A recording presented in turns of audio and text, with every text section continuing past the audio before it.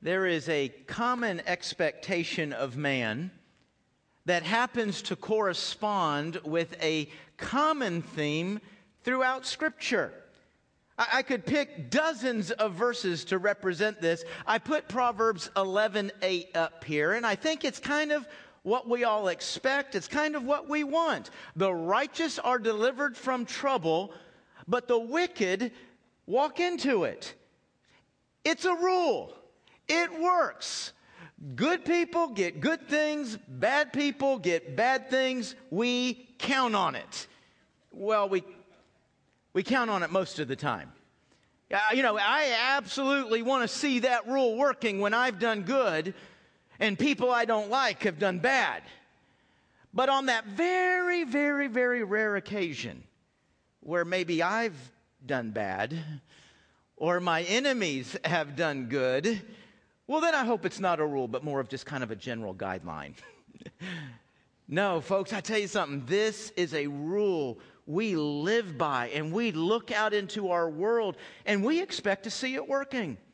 As a matter of fact, I think for Christians, I think it's more than a rule. This is a part of how we understand God, isn't it? We believe God to be just. We believe God to be fair. And so we expect that a just and fair God is going to make sure, He's going to guarantee that good people are rewarded and blessed, and bad people are punished and frustrated. That's what God does. That's what we expect Him to do. We expect this rule to work. And when it doesn't, when this is not at work, when we look around us and it seems like bad people are being rewarded and good people are suffering, man, that causes a real crisis of faith.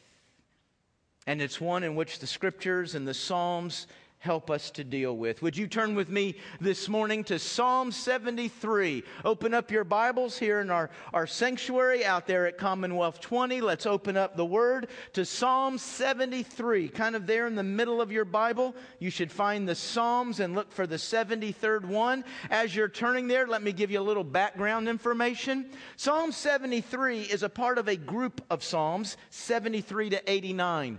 And you'll find in this group of Psalms a theme that pops up, the sanctuary. You're going to see it in Psalm 73. You're also going to find that most of these Psalms are written by a real good friend of yours, Asaph. You had lunch with him this week, didn't you? Yeah, Asaph's not a big name we know from Scripture, but boy, folks, make no mistake, he was a big name in Jewish history. Asaph is a Levite. He is one of 3 musicians that was appointed by David to kind of like run the country from the sense of worship. I mean, there was worship leaders all over the nation of Israel, but Asaph led in Jerusalem, the capital city. He actually led in front of the Ark of the Covenant. I mean, that's kind of central to the whole presence of God. And so that's who we're talking about with Asaph. And Asaph was a godly man, a righteous man. He was not only a gifted musician, but Jewish history reveres him even as a prophet. And one of the things we learn about Asaph is he had a profound impact for worship, not just on the generation of people that he led, but even in the centuries that followed. As a matter of fact, long after Asaph's life, there is a choir that is called the Sons of Asaph. And they'll pop up from time to time in Old Testament, and they're usually a part of seeing the nation come back to God. They're usually a part of revival and passion for God. So you got a little bit of a feel for who we're talking about? This is a godly man, a gifted musician, a prophet. He's a man that had a profound impact on an entire generation of worshipers and even worshipers beyond his life. Let's see what he has to say to us today. Look down here at Psalm 73, verse 1.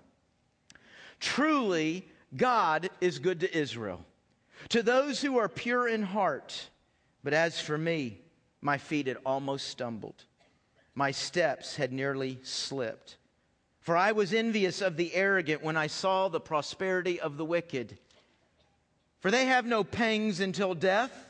Their bodies are fat and sleek. They're not in trouble as others are. They're not stricken like the rest of mankind.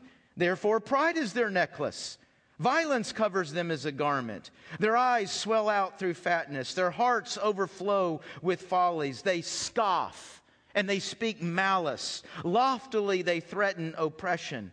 They set their mouths against the heavens, and their tongue struts through the earth. Therefore his people turn back to them and find no fault to them, and they say, how can God know? Is there any knowledge in the Most High?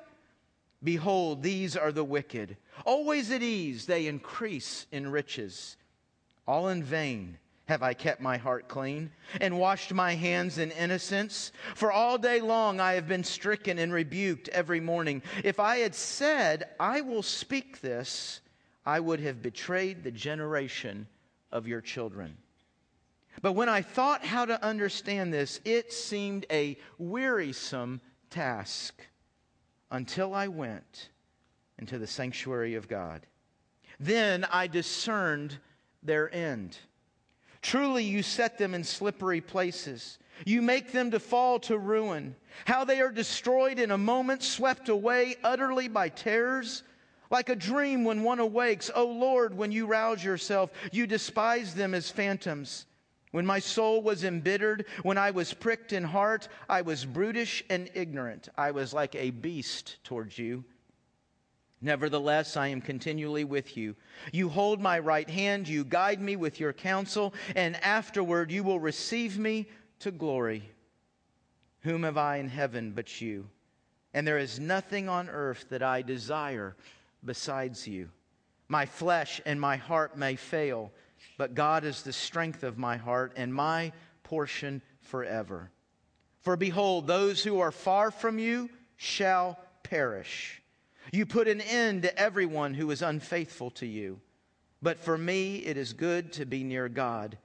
I have made the Lord God my refuge, that I may tell of all your works. We just heard this great man of God say, hey, I almost lost my faith. I almost fell away from the Lord. I actually got to the place where I was questioning if following God, if obeying God was even worth it. Man, folks, I look at Psalm 73 and I think, how did this get in the Bible? Man, we need to hire that, cleanupmyreputation.com folks. Have them come in. We got a bad review written right here on the internet site. Somebody has to get this out of here. Hey, you know why it's there? Because it's real. This is real, and folks, God helps us with what is real. God deals with what is real. I think in a general sense, Psalm 73 is dealing with the big question of the problem of suffering and evil. And then it boils it down, because that's a big topic, but then it boils it down to something a little more specific, and it deals with this concept of, hey, I look around and it seems like bad people are getting good things and good people are getting bad things, and it causes a crisis for Asaph. As a matter of fact, we can probably frame this discussion from a study we've already done. You remember a couple of weeks ago we looked at Psalm 93. Remember that psalm when we saw God on his throne, God is reigning, and we said that you and I, or Psalms 93 says, we can trust what comes forth from that throne. We can trust the product of his rule. And Asaph would say, yeah, I get that. I do. But God, if you're reigning, if you're ruling, then why are they getting away with that? Why aren't you doing something about that? And the lack of seeing God do something led him to a place where he almost lost his faith. Now, what Psalm 73 is for you and for me is it is a journey of watching one man work through his crisis of faith. And do you notice where he starts? Verse 1 would be the answer. Notice where he starts. I actually think there's something very profound here in verse 1. What does it say? God is good. Now, wait a minute. This psalm isn't about God being good, is it? As a matter of fact, this psalm is about me struggling with the fact that I can't see God being good. Notice where Asaph starts in his struggle with faith. You know, folks, when I look at my own life, When I look at people that I've talked to that are going through kind of a crisis of faith, you know what we start with? We start with our accusation. We start with our question. We start with our frustration. God, why didn't you? What about over there? You should have. You should not have. We start with the problem. I think there's a little lesson for us here in verse 1. I think Asaph is actually communicating, hey, listen, when you're struggling with your faith in God, start with your faith in God. Start with what you do believe. And then he kind of unloads. He stated what I believe. I believe God is good. But now verse 4 and following.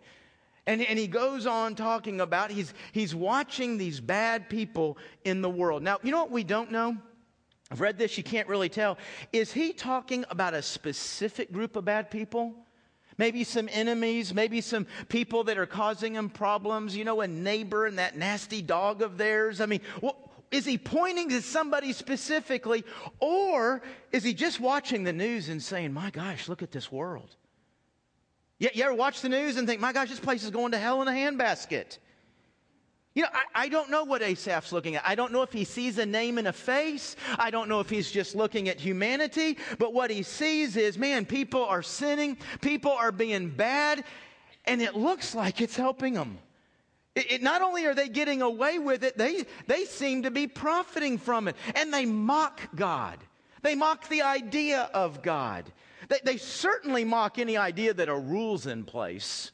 That if you do bad things, there's going to be bad consequences. They laugh at that idea. That's silliness.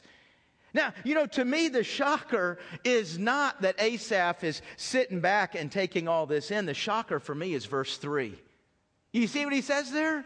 He starts all this off by saying, hey, I envied them. Well, what does that mean? Hey, I wanted what they wanted, what they have. Hey, listen, Lord, if sexual immorality and greed and violence, if getting ahead and getting even and living for self, if that's going to work, sign me up for it. I mean, that's the easier way to do things. Yeah, sign me up for that. You see, he's not just struggling with, hey, I saw somebody do bad and I didn't see God punish them in the next moment. Man, his struggle's much bigger than that. He's saying, I'm seeing people do bad and it's profiting them. It's working for them. They're getting ahead. And then I come to church and oh my gosh, my good friend over here, I mean, they just had somebody pass away and we prayed about this friend of ours in life group that just got laid off and this one just found out they had cancer. Lord, it looks like your people are just getting kicked in the teeth. And then he asks a really real and difficult question. So what's the point of obedience? Have I washed my hands? Have I tried to be clean for absolutely nothing? And this is where the crisis of faith comes. This is where I say, why is 73 in the Bible again? Why is this in here? Folks, I'm going to tell you something. I love the Bible for Psalm 73. Let me tell you something. You go to any religion in this world that you want, you go into those writings and you won't find anything like a Psalm 73. You know why? Because false gods and false religions can't handle accusations and questions and frustrations. But a real God says, hey, this is real life. This is real. I know what you're experiencing. Let's do this. Let's talk about it. Let's work through it. And that's what we have in Psalm 73. Now, I want to call halftime, okay? Let's run into the locker room. That was a hard first half, wasn't it? Man, you know, God's people getting kicked in the teeth. The other team is winning. And then there's this verse 15. We're about halfway through the game. And verse 15 pops up. And if you read through that, it doesn't really fit, does it? He's going on and on and on. Man, bad people, bad people, bad people. What is this? Hey. Wait a minute, if I'd have said this out loud, I'd have betrayed the children of your generation. You know, I said a moment ago that Asaph had a great impact on a generation of worshipers. And he also had a great impact on a generation of following worships, the coming generation, centuries beyond him. And I think what we have in verse 15 is a little bit of insight into how this man was able to have such a profound impact on lives around him and lives to follow him. You ready for this? He cared. In the midst of his struggle, remember, he's not okay with God right now. He's struggling with God. And yet right in the middle of that, he stops and says, hey, wait a minute. What kind of impact is this going to have on people watching? What impact will this have on my kids? What impact will this have on the people I go to church with, on the people who are going to follow after me? You know, it's almost like he's thinking about his legacy. We don't use that word a lot, do we? Thinking about our legacies. Matter of fact, about the only time we use it is when we're thinking about a president. Especially those presidents that get 2 terms, a Clinton, a Bush, now an Obama. And you'll notice it's already started to happen, but as they start moving into their second, there's 2 or 3 years more to go, they're going to start, they being the media, they're going to start talking about this president's legacy. And when they're talking about a president's legacy, they're not just talking about what is he doing right now, what decisions is he making, how are they doing. They start talking about how's this president going to shape America, the America of 20, 30, 40 years from now. That's a legacy. It's the things that you do that extend well beyond you. But folks, it's not just a president that has a legacy. Every one of us has a legacy. Do you know what? Everybody in this room has been impacted, some positively, some negatively, some in some very minor ways, some in some very major ways. But we have all been impacted by parents, grandparents, and great-grandparents. Some of us don't even realize that some of the things we're dealing with go back 2, 3 generations. And there are things 2 or 3 generations from now that we're passing down through the family that impacts. You know how Asaph had his impact? He just stopped and said, hey, right here in the middle of my struggle, I got to stop and think, man, if I voice this, how I handle this, this affects people. That just boggles my mind that in the midst of struggling with God, he can stop and be concerned about that. And yet that's exactly what Asaph shows us. Okay, halftime's over. Let's go back out to the field. So we come now to verse 16. And what you see in this psalm, if I were summarizing the first 16 verses, I see Asaph saying, hey, in the moment, I'm looking around and the evidence seems pretty clear to suggest sin works. Sin will get you what you want. Sin will get you where you want to go. I'm not so sure godliness works. I'm not so sure godliness is making a difference. And God, I don't see you doing anything about this. I don't see you rectifying this problem. He has arrived at a real crisis of faith. And then verse 17 happens. He walks into the sanctuary. He gets clarity. He comes into God's presence to get God's perspective. What is the clarity? What is the perspective? 2 words we see it at the end of every movie. The end.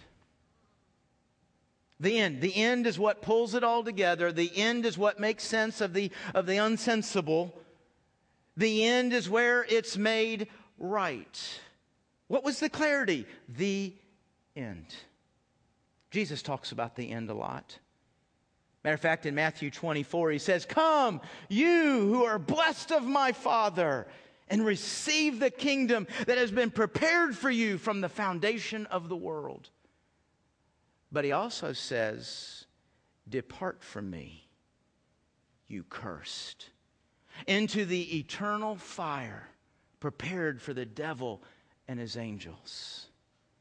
And these will depart into eternal punishment, but the righteous into eternal life. Folks, it was this knowledge, it was this truth, it was this vision that Paul was thinking of when he speaks to us in Galatians 6:7. And he says, listen, don't be deceived.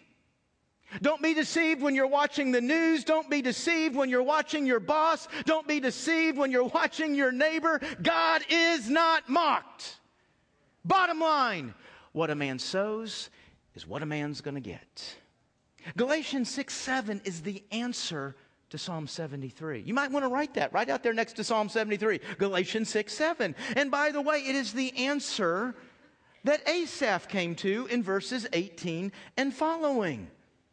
Listen, folks, here's the bottom line. No one's getting away with anything.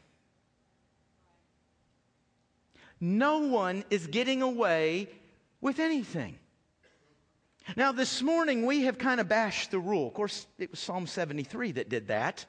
Psalm 73 kind of helped us bash the rule. Hey, bad people are getting good, and good people are getting bad. But folks, let's back up for a moment and remind ourselves, actually, the rule mostly works. Actually, the rule is in operation. Generally speaking, when you're living according to God's Word, as we talked about last week, when you're living by God's principles, guess what? There's a lot more meaning. There's a lot more purpose. There's a lot more strength. There's a sense of direction. There's a lot less stress. There's a lot less problems. I didn't say no problems, but they're certainly not self-inflicted problems. Generally speaking, when you do good, you get rewarded in this life, but always in eternal life. And generally speaking, folks, when you and I, when people ignore God's Word, we live in defiance of God's Word, guess what? Bad things happen. That is a lot more stressful. That is a lot more difficult life. That life hurts a lot of people. And that life receives consequences right here and now. But always in eternity. You know, folks, I think it all boils down to this. And I think this is where Asaph is going as he comes to the end of Psalm 73. It comes down to our faith. Do we believe in Jesus, an afterlife, a judgment? If we don't, even the Bible says, if that's not real, eat, drink, and be merry, for tomorrow you die. Man, if you came from nothing and you're returning to nothing, what difference does it make how you live and what you do? Whatever works for you, it's all nothingness. But if there is an accountability, if there is a judgment, if this life is really setting up for how eternity is going to be experienced and lived, then we have no choice, do we? But to live and operate by righteousness. Let me say it again, folks. No one is getting away with anything. Listen to the message of the Old Testament that is certainly spoken of in the New Testament. Look at Ecclesiastes 12:14. For God will bring, what's that word say right there? No, that person got away with that. They did that. I know it was wrong, and they profited from it, and it worked well for them, and that was 10 years ago. They got every deed into judgment. Every deed will be brought into judgment. Well, what about the ones God doesn't see? With every secret. You can kind of look at that verse and go, oh my gosh, this is a scary verse. Hey, good news here. Whether it's what? Good. Hey, this is not just about punishment and hell. Hey, listen, God sees the good things that nobody else saw. You ever done something really good and nobody applauded? They didn't send a thank you note. Hey, guess what? God saw the good things that nobody else saw, nobody else rewarded you for, nobody else applauded. God says, I got it. I got it. But it is also the evil. And folks, that's our real problem right there, isn't it? I don't know about y'all. The real problem in my life is not all the good that I've done that nobody saw. The real problem in my life is this right here. And so while we like to break up camps into the good people and the bad people, folks, we're all evil. We've all sinned. And that's why we desperately need the work of Jesus Christ and what He did for us on the cross. He is our righteousness. It's not the good or evil that I did that will give me the opportunity to hear Jesus say, come, you who are blessed by my Father. It is the work of Jesus and what He did that gives you that opportunity. Let's wrap up. 5 lessons from Asaph. 5 things I learned. I hope you did too. 5 things I'm taking away from Psalm 73. Crises of faith are real even for the faithful. We can struggle in our faith. That happens in this world, okay? It's real. Number 2, when dealing with a crisis of faith, start with what you believe.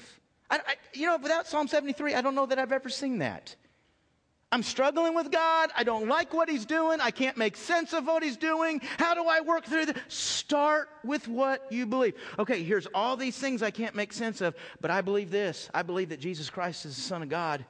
I believe He died on the cross for my sins and was resurrected so that I could be forgiven of sins, so that I could have eternal life. And if God never speaks to me, if God never does another thing for me on this planet, that work on the cross alone is the most profound expression of love I could ever know and experience. That I believe. Okay, go ahead and praise God for that. My goodness gracious, don't let that get bottled up. That I believe. Now let's work through this. Start with what you believe. Number 3, remember that we all leave a legacy of faith. You're impacting your kids. You're impacting the people that you're sitting in church with. You're struggling. You got a problem. Hey, as I work through this, how does it impact people around me? How's it going to impact people beyond me? Folks, Asaph's not just showing us a neat idea. All ideas that we learn in Scripture are God's principles. You're impacting people. Number 4, sit in God's presence long and often until you gain His perspective. Amen? Sit there until you get it. Sit where? This kind of goes back to Psalm 119. And we said last week, man, let's make it a goal to read His Word every single day. You know what? When I'm in God's Word, I'm in God's presence. When I'm in God's Word, what am I reading? What am I studying? What am I memorizing? God's perspective. Keep going back there until you get it. Number 5, live in light of the end, not as what is going on around you. Hey, folks, what's going on around you? Asaph said, I can't see it. I can't make sense of it. I can't tell where God is making this right. But then I remembered the end. Hebrews chapter 9, verse 27 says, it's been appointed unto man to die once, and then the judgment. When it looks like righteousness is losing and unrighteousness is winning, remember that. Let's pray. Father God, I thank You for the realness of Your Word. It's not a statement of propaganda and why we should buy in and how perfect everything is going to work. It deals with real issues. It deals with real problems. It even shows us people struggling with You. Not getting You, not getting what You're doing. And You show us how to work through that. Oh, Lord, right now in this prayer, and I don't know what everybody in this room is dealing with. Lord, I hope all right now we're not dealing with anything. I hope we're coming off a great week and looking forward to the one ahead. Lord, whatever we might be dealing with, I pray that right now as we sit in Your sanctuary, we think on what we believe. How good You are, how loving You are, what You've done in our lives. God, help us to anchor to that as we try to work through, process, and understand the world that we live in. May we be so very grateful. A gratefulness that touches my words, a gracefulness that touches my responses, a gratefulness that touches my actions. May I be so very grateful for that profound demonstration of Your love and Your righteousness at the cross. May I see everything through that. In Jesus' name we pray. Amen. Amen.